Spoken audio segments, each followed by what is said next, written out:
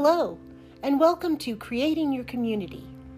I'm your host, Laura Ambler, and for the holidays, I will be doing a daily podcast about what makes the holidays special, and special people who have been in the world or are still in the world. So I hope you enjoy listening, and thank you for being part of this community.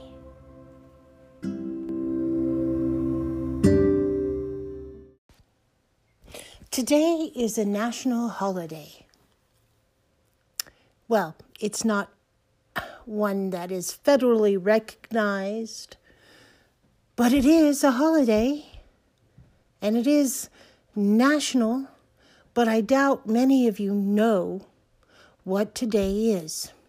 Yes, it's the winter solstice, but that's not what I'm talking about at all.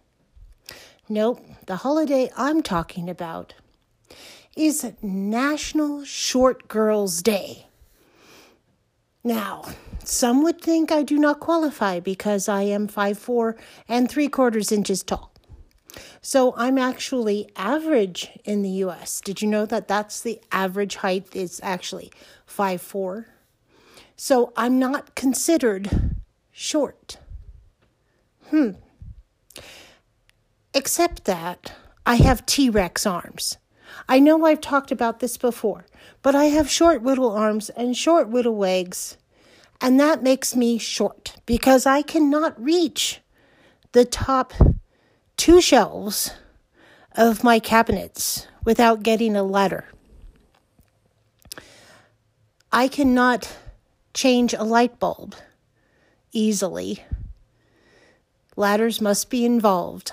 I look at some people who can change light bulbs by just reaching up, and I sigh. But today is the day of short girls everywhere. How is it that we have to categorize people? Short, tall, fat, skinny, dark skin, light skin. Makes you think, what are your biases? Do short people annoy you? We talk about short people syndrome, but I've never heard tall people syndrome because tall people are valued more. But then there are those who say that being too tall, especially in high school, is just as bad as being short. Because when you're short, they think you're cute. But when you're tall, they just think you're tall. Do we just like average? Average height? Average weight? Well, no, we don't like average weight either.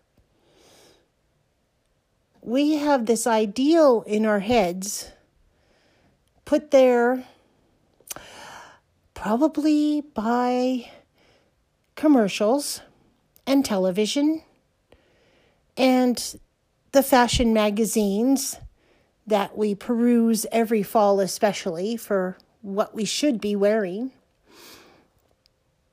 These are arbitrary designations. For example, in the Middle Ages, if you had large hips, you were seen as more beautiful than if you had skinny hips because you were able to bear children, they thought. And so they even put forms underneath their dresses to make the hips look larger.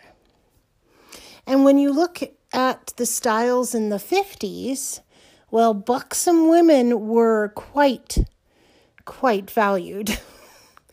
And then came Twiggy, and they wanted you flat-chested, which was also the aesthetic in the 1920s.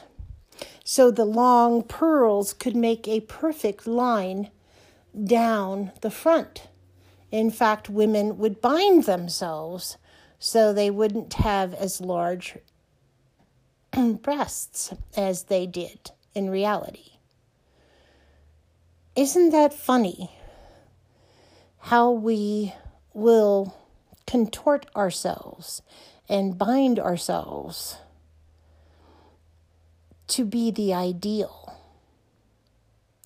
Guess what? No one is the ideal. And even if they're thought to be the ideal, they don't think they're ideal.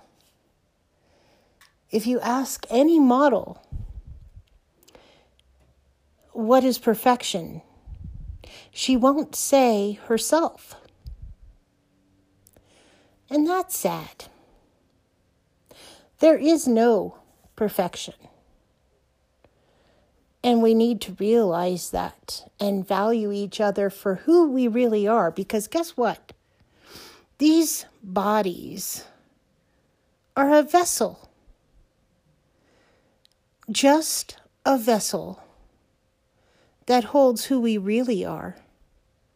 And that has nothing to do with the color of our skin, the color of our eyes, our weight, our height, anything that is physical.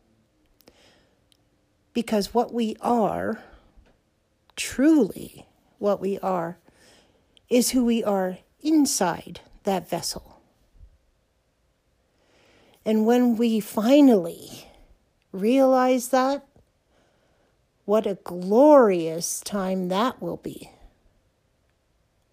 So the next time you start judging someone for being too fat or too skinny or too dark or too light,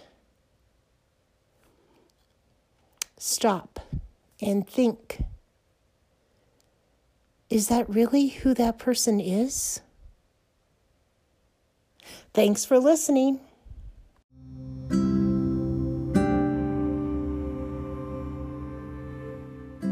This has been another episode of Creating Your Community. I hope you listen tomorrow too.